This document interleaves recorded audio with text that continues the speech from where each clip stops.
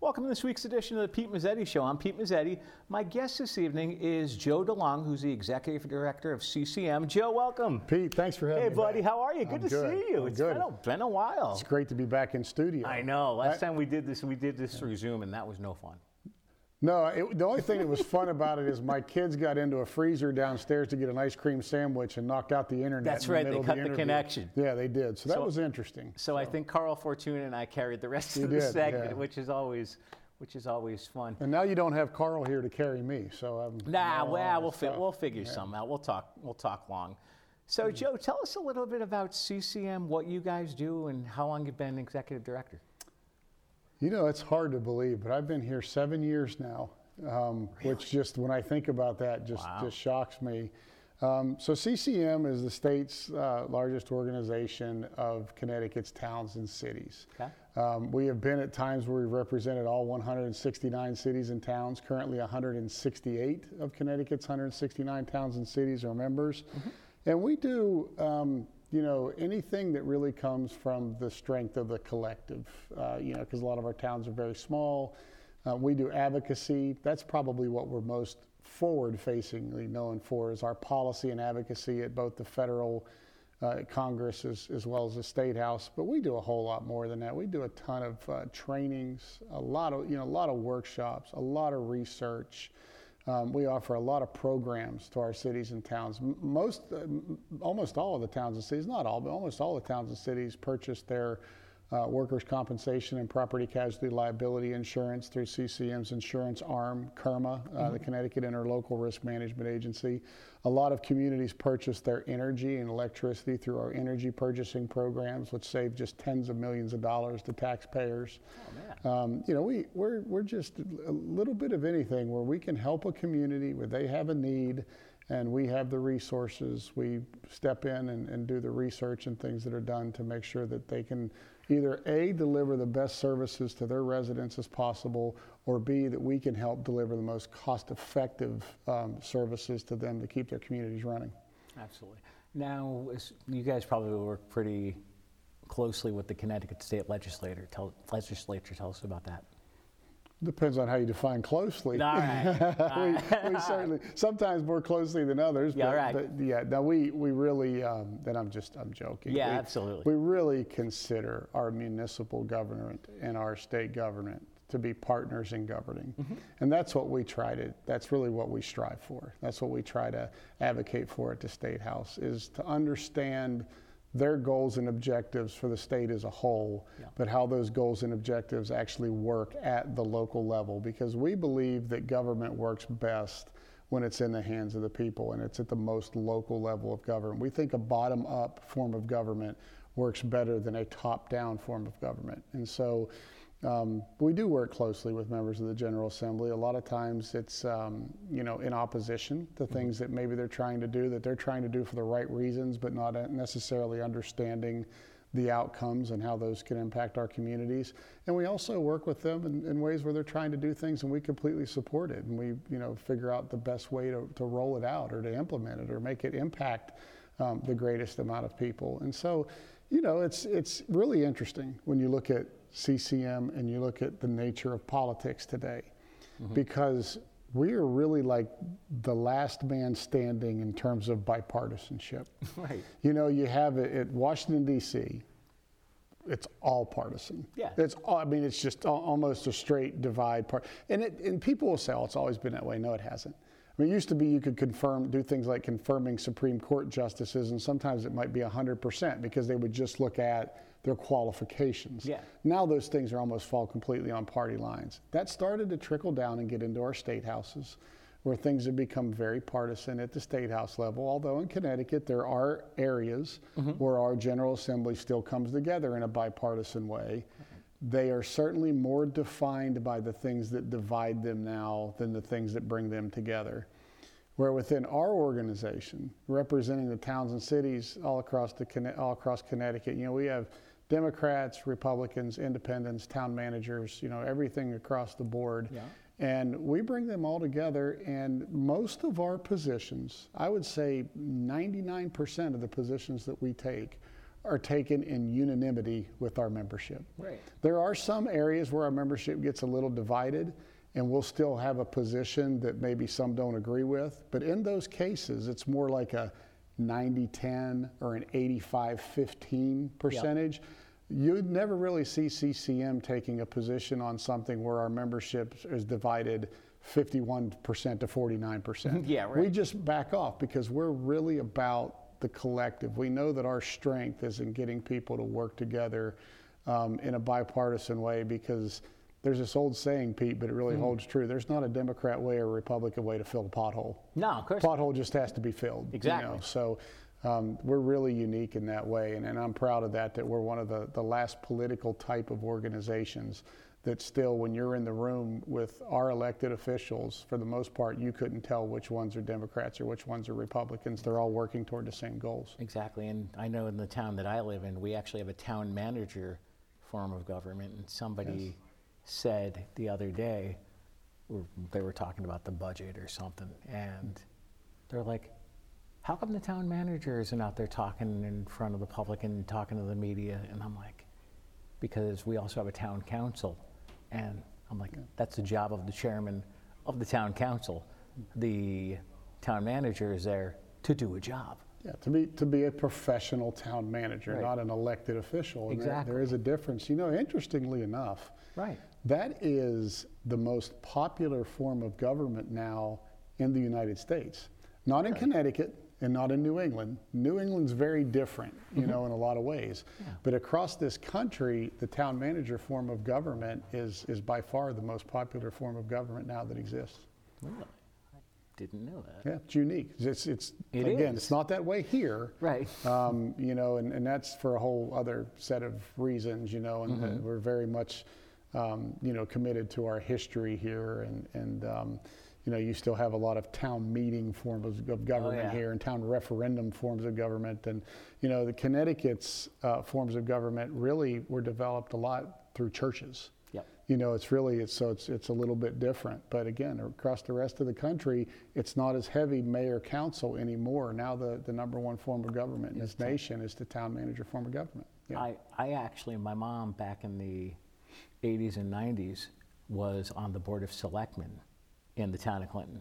Okay. And so I grew up, and I was son of an elected official from 1987 till a couple of years ago when she retired. I remember being, as far as like the Board of Selectmen side of things, being in like budget hearings and budget workshops where it was only the Board of Selectmen, and for the members of the public, it was me and the local newspaper reporter.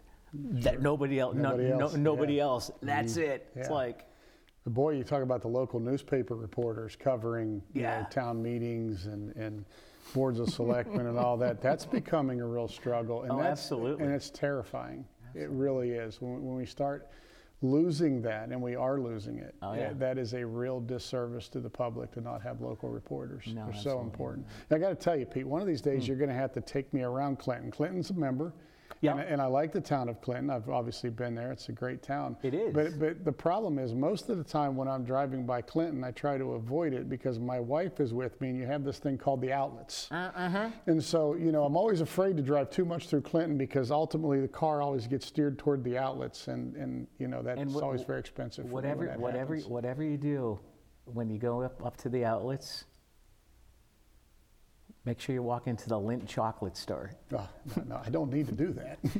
So, my mom works for Lindt. Oh, okay. Well, I'll do it for your mom. Yeah. You know, I'll do it. Maybe I'll buy it as a gift for somebody. See, that's the problem. I can't leave this stuff alone. Mom works for Lindt. So, Joe, we're going to talk about a whole bunch of other things tonight, but one of the things I want to talk about, we just talked about local newspapers for a second. There is a Senate bill up in the legislature, I believe it's Bill 278, supporting public access TV. Yes. Can we maybe talk about public access TV, and as far as you being Joe DeLong from CCM, how important it is? Listen, it's so important, not just for Joe DeLong at CCM, but for all of the people out there who need to have access to real, unbiased, unfiltered content. Right. And, you know, I think the easiest way for me to make that point, Pete, without getting into Fox News versus MSNBC, is to just to really, because people have strong opinions of who's right, who's wrong, who's whatever. It's just to point out that these other so-called media companies, and I call them so-called media companies, because when they get into lawsuits, what is their number one defense? Their number one defense that they all put up universally now is, we're not a news organization, we're an entertainment company. Now think about it, that's their defense. Okay. That's their defense. Every time that a CNN or a Fox or an MSNBC or any of those organizations that we think are delivering us the news, okay? Anytime they get sued for something, their immediate defense right off the bat is pointing out, no, we're not a news organization, we're an entertainment company. Right. So I think when we talk about supporting public access TV, the question becomes, do you want to get your news from an entertainment company?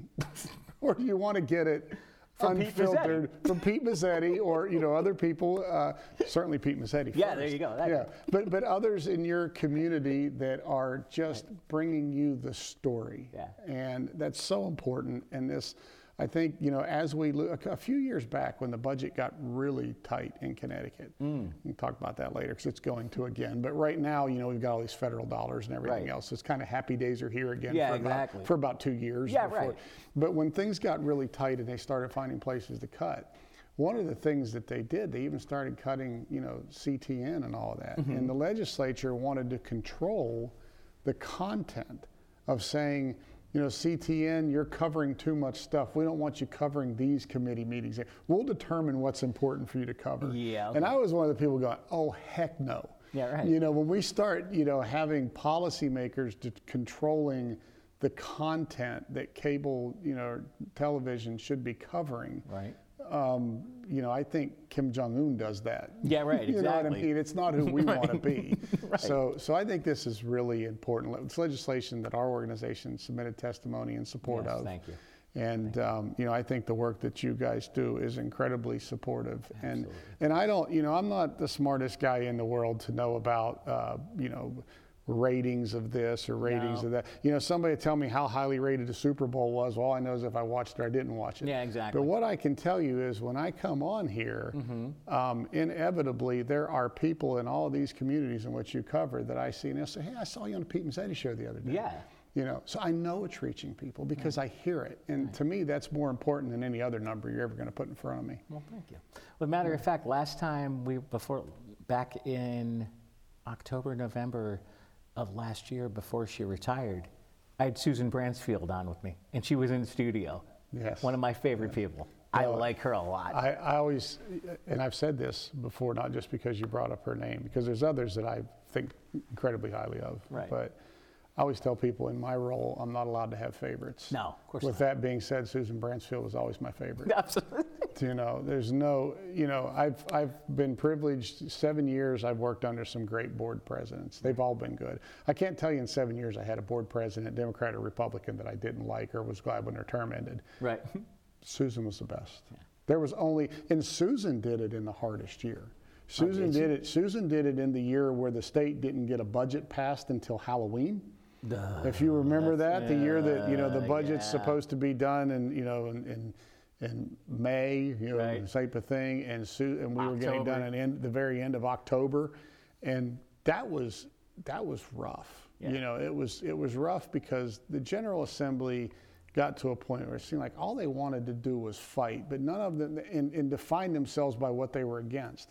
You could sit in a meeting for 2 hours and hear what everybody was against. I couldn't figure out what anybody was for. Exactly. And Susan was a rock through that, a rock for our towns and cities. She was a rock at being a collaborator to try to keep. Sometimes people, when they're collaborators, they can become rolled over a little bit. Susan was this wonderful collaborator who was always willing to work out the differences. But when things got too far and she had to be tough, she was tough. Yeah.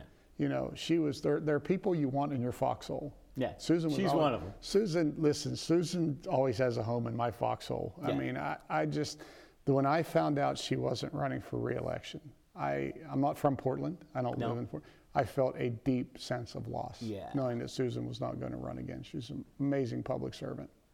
Well, truly, truly one of the best. Absolutely. Now, you said Susan was on your board of directors, correct? She was our board president, for a period of time. I believe, correct me if I'm wrong, your current board president is the mayor of the city of Hartford, Luke Bronin. Luke Bronin, yes. What's he like?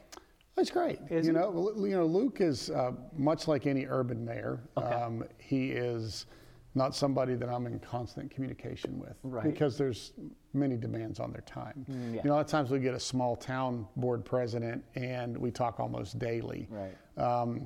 Luke and I a lot of times will just communicate through a text or something to clear something up, and it's much more brief, simply because Luke is in high demand for Right. what he does.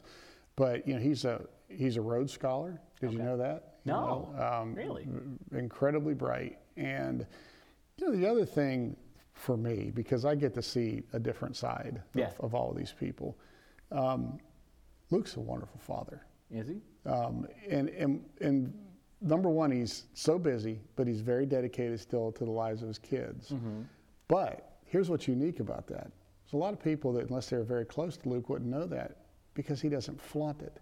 Right. He's out there, and a lot of times in politics, you'll see people always pictures with their wife and their kids, or their husband and their kids, and smiling family. Kids are doing this, and they're putting out on social media, hey, we're all going as a family to this. And they put their Luke's protective of his family. Absolutely. You know what I mean? He's this great father who he serves the community, but he doesn't flaunt all the things he does with his kids, because he's protective of his kids, because he's a great dad. Yeah. And so that, if anything, that's the thing that I'll take away, that I respect of him the most, is I see the person, and he's a genuinely good person. Speaking of generally good people and unique people, one of the members that you have on your board of directors happens to be the old Saybrook First Selectman. Speaking of unique characters. Yes.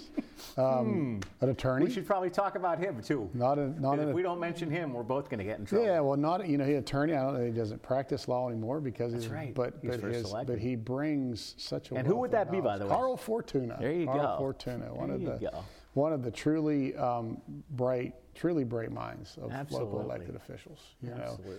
Like I said, last time I was on and we did this remotely and my internet went out. That's right. I wasn't like, oh my gosh, we're on this interview and my internet went out and we lost it. I was like, oh, I'm on there with Carl. Carl's got this covered. Pete and Carl. I like to come on the rest of the segment. I prefer to be on here as his sidekick anyway. You know what I mean? So, absolutely. Yeah, but Carl's just a great guy. He's a great friend of yours. He is. Very active member of our board.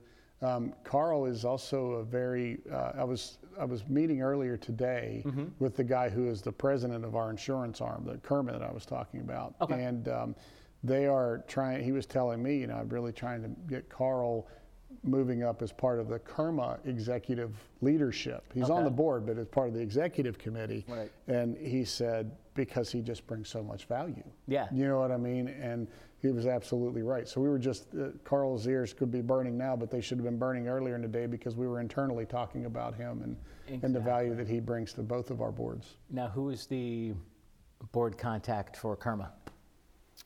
Well, right now, see, it's unique, because to be on the KERMA board, you have to be on the CCM board. Oh, okay, gotcha. So it's the CCM. Yeah, you have to be on the So everybody who's on the CCM board, whose town uses KERMA services, they serve on the KERMA board. So it's kind of almost in some ways, it's almost like a subcommittee of the CCM board, but they do have some autonomy, because the insurance pool is regulated. Right. So from a regulatory structure, that board has a lot of regulatory responsibility. Right now, it's the first selectman of Bethel, a guy by the name of Matt Knickerbocker, who's another just. I keep saying they're all great. Yeah. They really are. I'd never say anything bad about any of our members, but some are just outstanding. Matt's another one, like Carl, and that's just outstanding, dedicated, reasonable, intelligent mind, listens before he speaks, and I know has brought a lot of value to KERMA in his time as the KERMA chair. And so KERMA basically is the insurance side for all the for all the towns. Yeah, they provide the workers' compensation, property casualty liability insurance, and a whole lot of training to our towns. Really? They don't just provide the product, but they do a whole lot of training to above what other insurance companies do. Kerma is invested in the communities, of being a real partner within the communities. They do great work. Absolutely. Now, as far as CCM goes, how have you guys been doing since the start of the pandemic to where we are now? Obviously, you're getting back and doing things in person. You probably did a lot through Zoom. We are. I will tell you that our productivity, the way we measure productivity, has not missed a beat. The services that we've been able to deliver. And in fact, when the pandemic first hit, which almost seems like lifetimes ago. Yeah, right. But we were really worried about municipal tax collections and all the things that come with, job loss, shutting down the economy, all those things very early on. CCM as an organization gave a little over $1 million equity distribution back to our members, back to our towns and cities, just to help stabilize things during that uncertain time. To my knowledge, we became the first municipal league in the history of the country to actually give an equity distribution back to our membership like that. So the insurance pool does it because it's so large from time to time. But for the league itself, for the league to be able to give over $1 million back to its members in a time of need, and we were able to do that and still on very solid fiscal stable ground. And by the way, in the services we provide, I've been here 7 years. We've never increased the dues to our members, not one time. Really? No. Wow. So that's been that's been a lot of fun too. That we've been able to continue to meet their needs, give money back at a time of high need, and not come and put a further burden on them, which I don't know how many other leagues could also say that they haven't increased dues in 7 years, but we've been able to hold the line. Yeah, absolutely not. And as far as the legislature goes, I'm sure everybody up at the state capitol is now virtual. Well, I'm assuming the building is closed to the public. No, it's semi-open now. Okay. Yeah, there's certain things.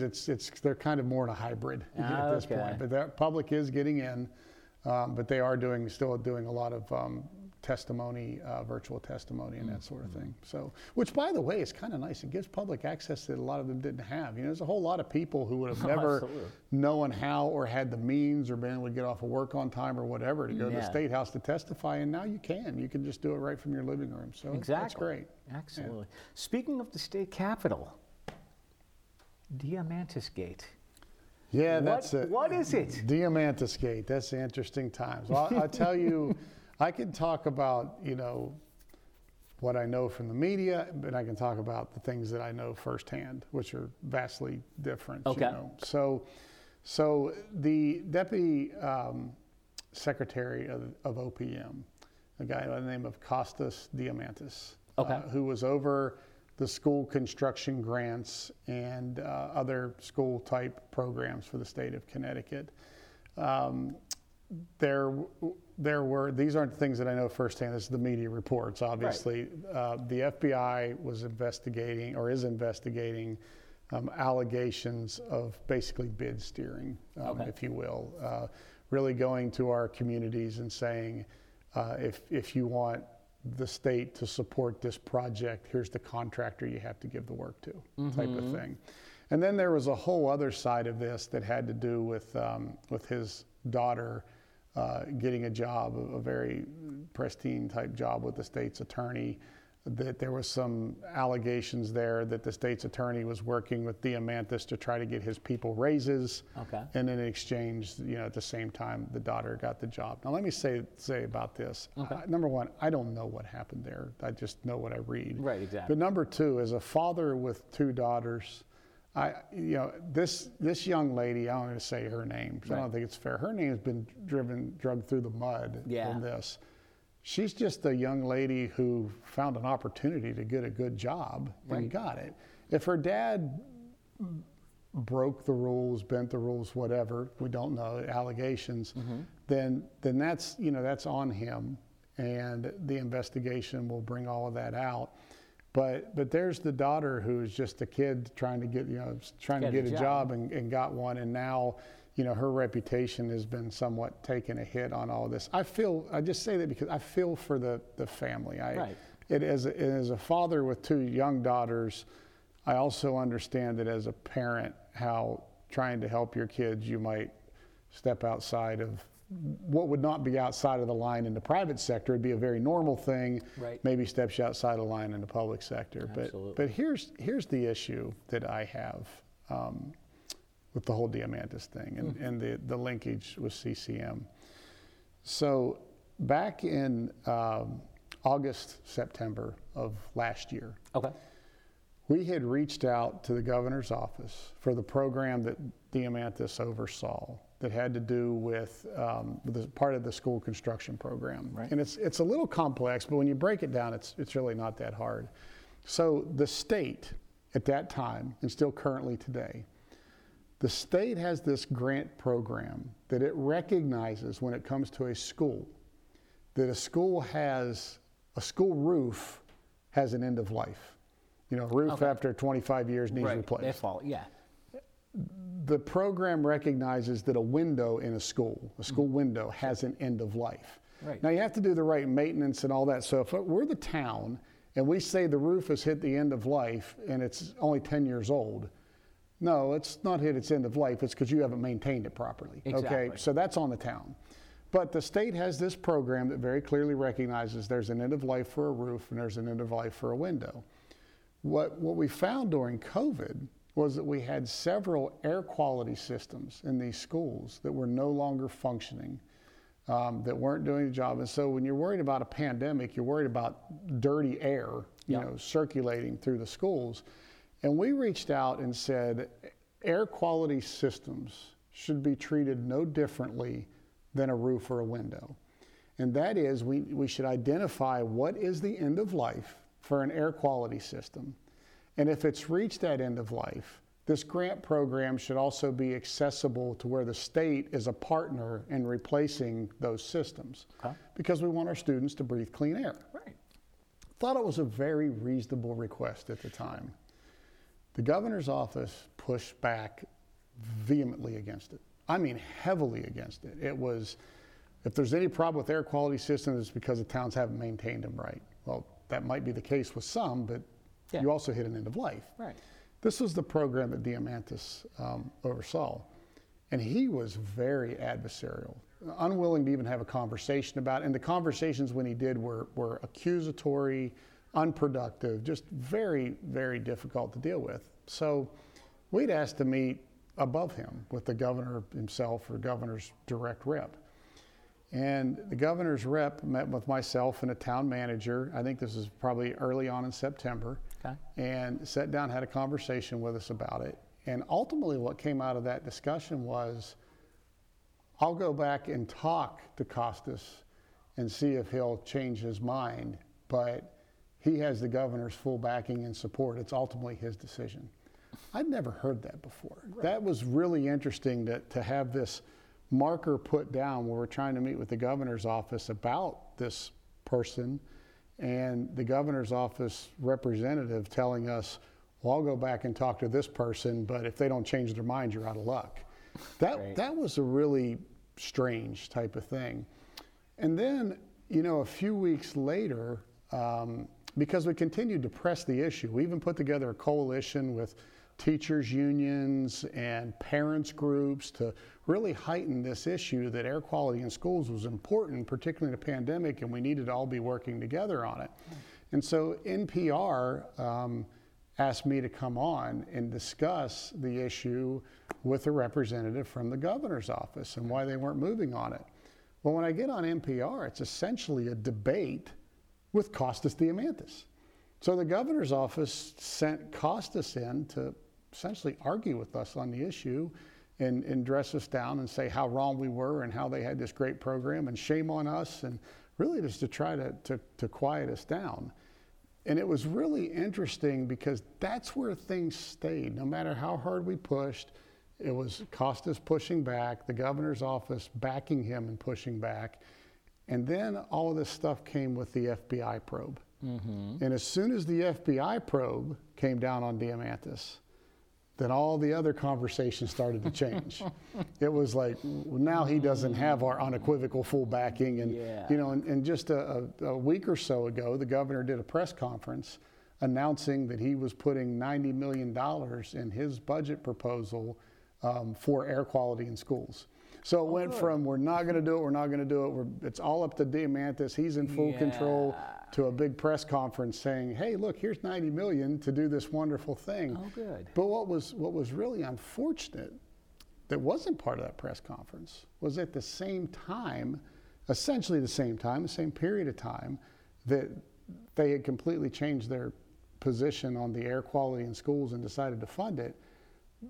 They were going behind the scenes and going to communities who had done on other projects exactly what DeMantis had told them to do, and told those communities, hey, that money that he promised you to do this project, we're not going to fund it any longer because we're not backing him.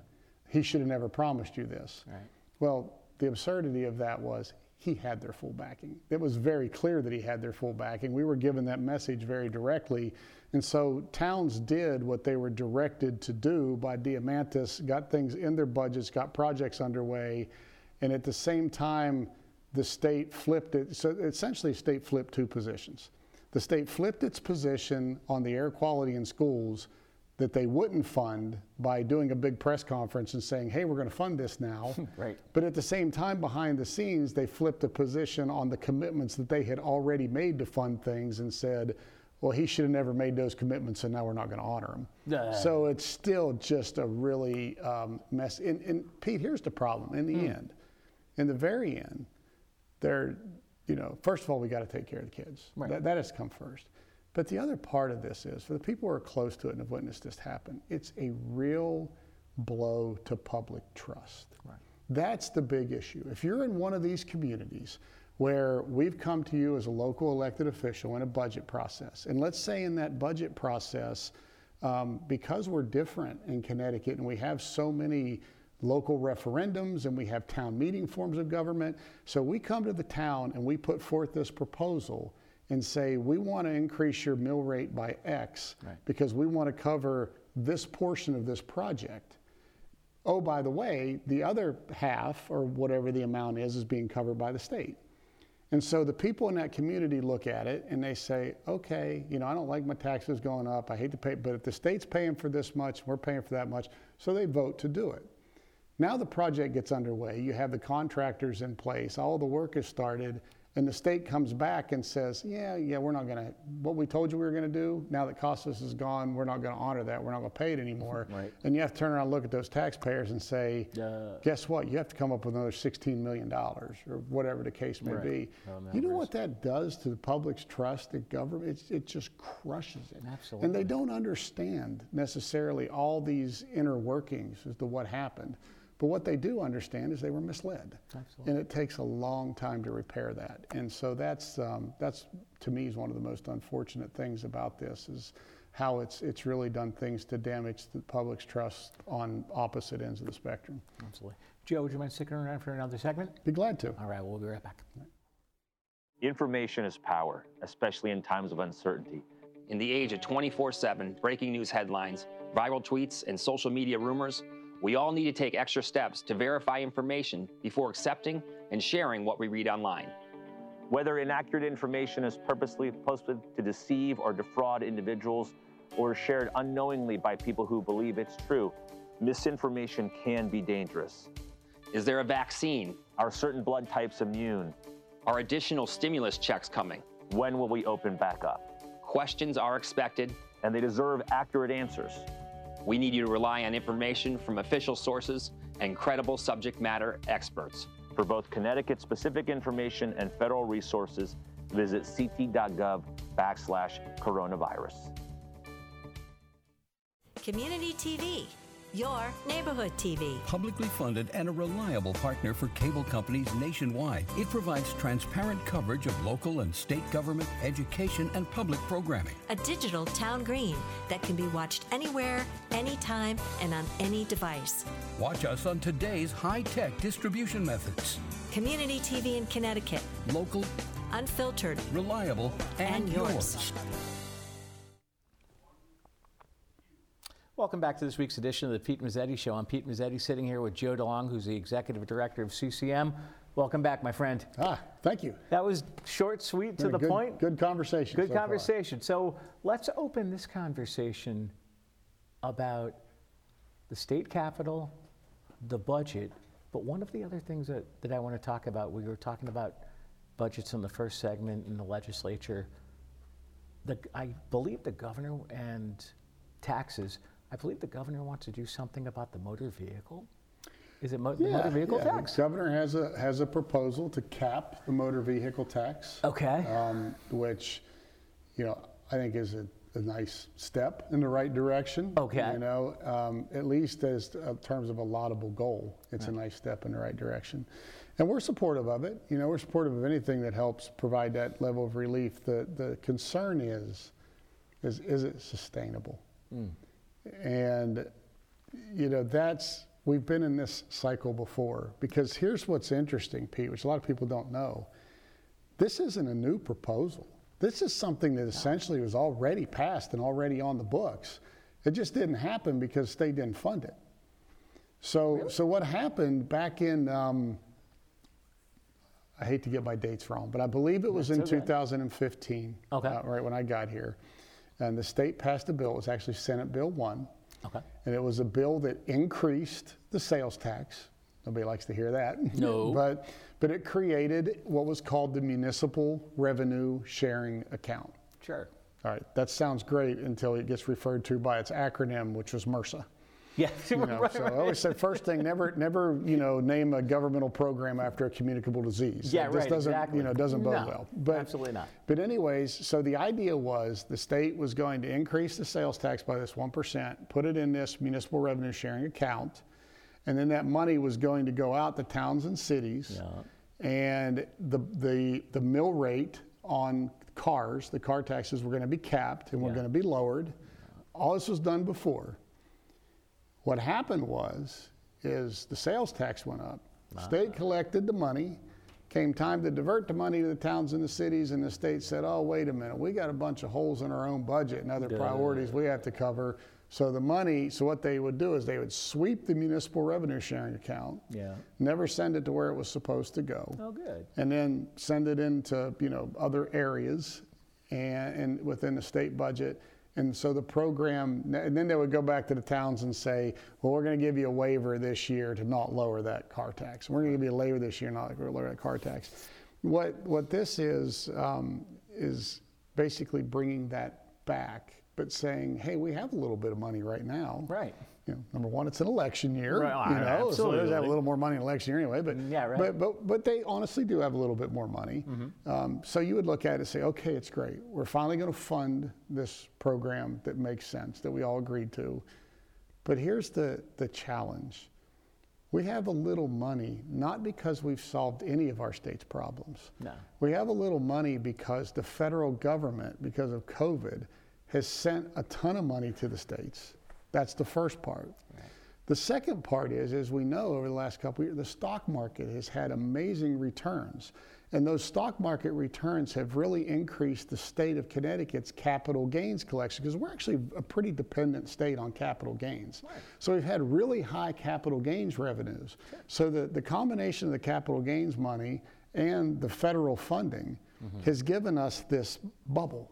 This nice little bubble, this nice little bubble in an election year where you can kind of go and talk about some tax cuts and do some things and make people feel really good, and we're heading in the right direction. And by the way, I'm not dismissing those things, because it is important that we do that. But it's also important that we do it through a lens that we don't just turn around in 2 years and say, oh my gosh, now we're broke. Now we can't fund the car tax thing anymore. So now either one of two things has to happen. The car tax either goes back up, or we continue to hold it flat, but we don't reimburse the towns. So now everybody else's property taxes on their homes are going to go up. That type of thing. So the state at some point, and it's not going to be now, because it's not going to be when times are good, even though that's when it should be. But the state has got to do really systemic reforms to our unfunded liabilities in order to put us on a fiscally sustainable path, not just on these bubbles, and That's, to me, is the biggest concern right now, is we are acting in some ways like, oh, happy days are here again, or our problems are solved, or we're on this great path. Let me tell you something about the path we're on, to be brutally honest. Okay. Yes, our economy is growing, coming out of the COVID recession, but it's actually growing at a slower rate than the rest of the country. Right. That's just a statistical fact. When did that last happen? What happened coming out of the last recession? Connecticut still has not recovered all of the jobs that we lost back in the 07, 08 recession. Yeah. Okay, we still haven't recovered all of those jobs lost. And if you look at how we recovered out of the 07, 08 recession, we did recover. Right. We just recovered at a rate slower than the rest of the country. If you look at the trend of how we recovered coming out of 07, 08, it almost mirrors the trend of how we're recovering out of COVID. Right. So it feels good in the short term, but in the long term, it doesn't project very positively. And that's something that policymakers probably aren't real keen to grapple with in an election year, if they even know it. Like a lot of them may not even know it. But it's coming. I mean, it's coming around the corner. We're not in this great position that we're in a really good spot right now. Right. But if we don't do the right things with that money to invest appropriately within our future, you and I are going to be sitting here in 2025 and we're going to be talking about budget cuts. Yeah. We're going to be talking about tax increases. We're going to be talking about all the programs that are getting here. The same things that we were talking about a couple years ago, because nothing's really any different except for the high capital gains in the federal funds. Absolutely. So. Hey, speaking of people and other things that we got to talk about, before I forget, we got to do a shout out, you and I, because rumor. Always glad to do a shout out. Absolutely. Rumor has it that CCM does a podcast called Municipal Voices. Yes, the Municipal Voice. Let's talk about the Municipal Voice. Yeah, so the Municipal Voice is a every other week podcast where we essentially, we try to rotate it. Also, sometimes I got to get on these guys because they'll forget to rotate it. Just like we do here, we start to get real heavily into this policy and all that stuff. And so we'll have the podcast, and a lot of times we're real heavy on the policy side. And my vision for the podcast when we created it, I want to do the policy work and how it affects local governments. Right. But I also want to just tell the local story about, the Little League team that went to the Little League World Series from Connecticut community. We really want to tell just this. Connecticut is so awesome. It's got so many great stories, so many great places to visit. I've been here 7 years. It's a small state. I'm still learning something every week, or a place I didn't know existed, or a place to eat that I didn't know existed, or one of our tourist attractions, things like that. So the idea of the Municipal Voice is to really have the important policy discussions like we were, just having on here, but also to break that up and tell the Connecticut story about what makes our towns and cities so special, what makes our community special. And that's really the role of the podcast. Now, where can the podcast be heard? You know what? Just go on to I don't know, Pete. It's heard everywhere. It's on Spotify. Yeah. It's on it's on all of those. See, here's rumor has it it's also on WNHH. On WNHH in New Haven. Here's the problem. You're talking to. I'm an old dog, so I'm still trying to figure out what a podcast even is. God. You know what I mean? But I'll tell you what though. I'll make you feel a little bit better. It's on WNHH 102.3. And it streams online on newhavenindependent.org with our buddy Paul Bass. Paul Bass, yes. And Paul Bass would shoot me for not putting that plug in. I know. Well, I'll great relationship we've had with them. I'll do it, but we'll get to that in a second. But the funny thing is the Municipal Voice is on a bi-weekly podcast on WNHH. The weeks you guys aren't on, Pete Mezzetti is. Yeah, there you go. It's like we got the double. We just got each week filled in there. We got the double dip. Tell us about Paul Bass. Good guy. Paul has been such a great partner and friend. When I see what happened, it's probably been about I should know this, but I'm going to say it's probably been about 4 years ago. It was obviously pre-pandemic. I went away to a Municipal League Executive Directors Conference, with my peers from other parts of the state. And one of our peers had started talking about the success of their podcast. And from their perspective, the success of it was they were bringing legislators on. And by bringing the legislators on, they were building a relationship with those legislators and having a better working relationship with them. But I envisioned it as being a little bit more than just that. And I came back to our staff and I said, you know, hey, I'd really like to start doing a podcast at CCM, and I have all these ideas. And then I was like, but, you know, beyond that, I don't know what the heck I'm doing. I have no idea what you're doing, what I mean? That's okay. And so we had some guys who had worked, you know, in that New Haven market and knew Paul. Okay. And they said, well, you know, Paul Bass, and, you know, we'll go see him, and he hosts this forum that we can put all these things. The whole time I'm thinking, well, this guy's not going to do this for us for nothing. Like, you know, we're going to go to him and he's going to say, oh yeah, sure, I'll do it. And I'm going to charge you X amount of dollars a year or whatever. And, you know, we went over in the meeting with Paul and he was wonderful. He was like, yeah, let's do it. Let's make it happen. And let's create this venue. And, you know, my first thing was, well, this is probably too good to be true because, you know, if it's that easy, if it's that public access, as anybody listening to it, our listenership is huge. Oh, of course. And it's growing year in and year out, episode in and episode out. It's amazing the people that subscribe to it. And Paul has just, you know, he showed us the way. He was like, Paul was like the Messiah saying, you guys want to go to the promised land, follow me, I'll show you how to get there. This is what you got to do. Yeah, and so it was, you know, I had this big idea, but I had no idea where to take it from being this idea. And fortunately, members of our team who carry me on everything anyway had a relationship with Paul, and you know, it was a one meeting deal. When do you get anything done in business in a one meeting deal? Absolutely. We walked in, he was like welcoming and said, hey, here's what we can do, and here's how we can do it, and let's make it happen, and when we're going to start. I mean, and it's been going ever since. I actually remember, because it was thanks to you guys at CCM that I got introduced to Paul. Yeah. And I made the contact with him and Harry Droz, who's the general manager at WNHH, and pitched the idea. And Harry was like, your time slot is 1 p.m. to 2 p.m. every other Wednesday, starting like next week. I'm like, okay. Yeah. I'm like, now I got to plan and prep, and that was a couple of years ago. It's been, well, you know, it's tough too, because you have, when you get started, you have all this stuff you want to cover, all these things you're excited about, all these messages you want to get out there, and then you go through those and you go, oh, wait a minute, maybe I don't have as much to say as I thought I did. Exactly. You know, I mean, like, so how do I do this? But it's been a great experience. Oh, absolutely.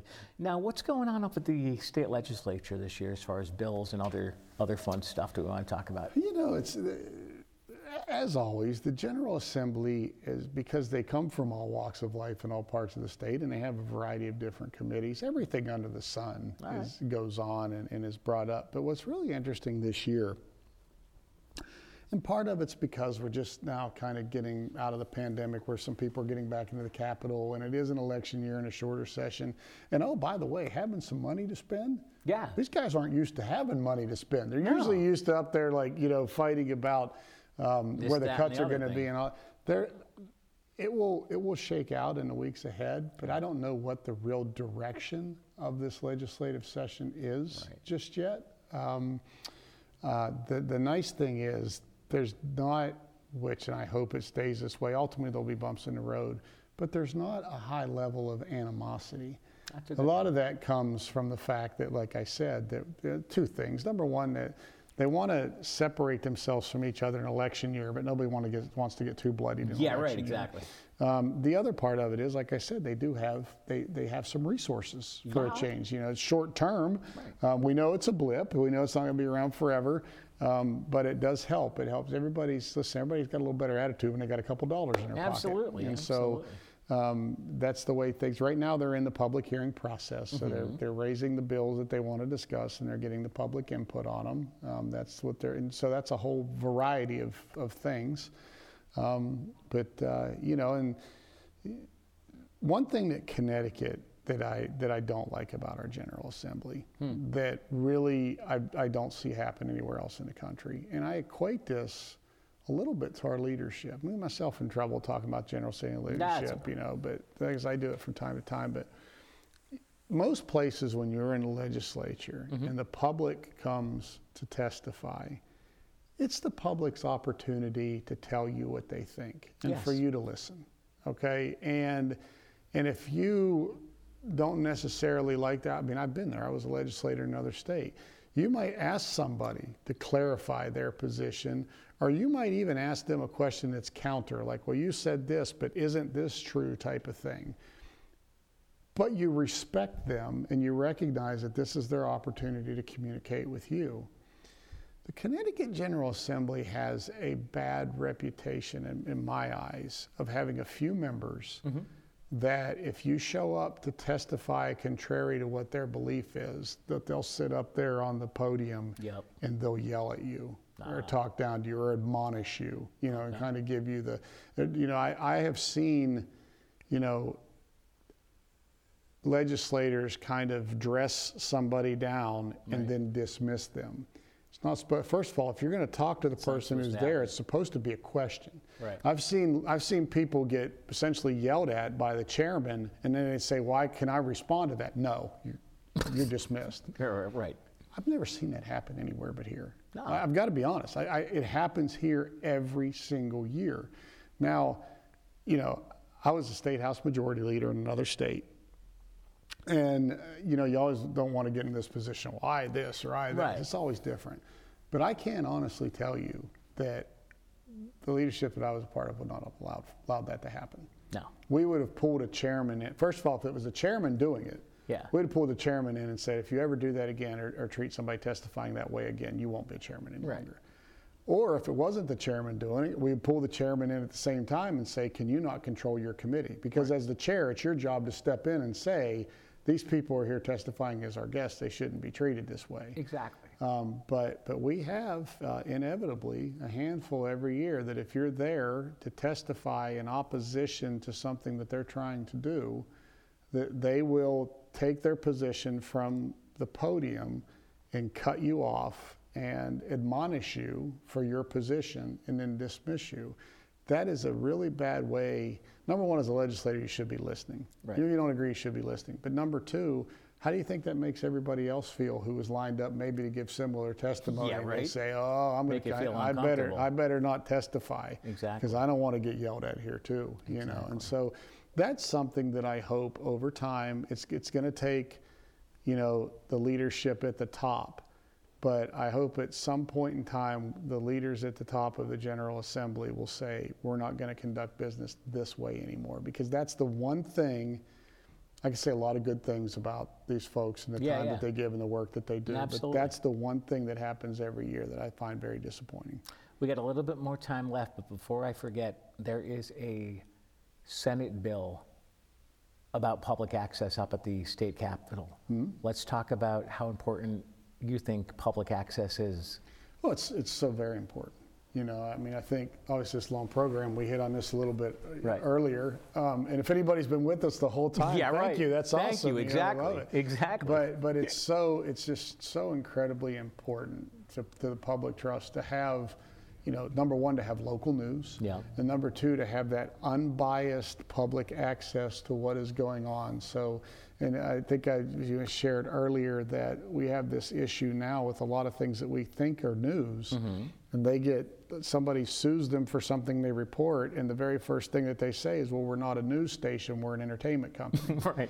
And you know, how many times do you think of, you know, whether it's a CNN or a Fox News or an MSNBC or any of these, Newsmax, any of them, how many times do you think of them, and you might know that, okay, this one's to the right or this one's to the left or whatever, but how many times do you say to yourself, what I'm watching is entertainment, it's not news? Right.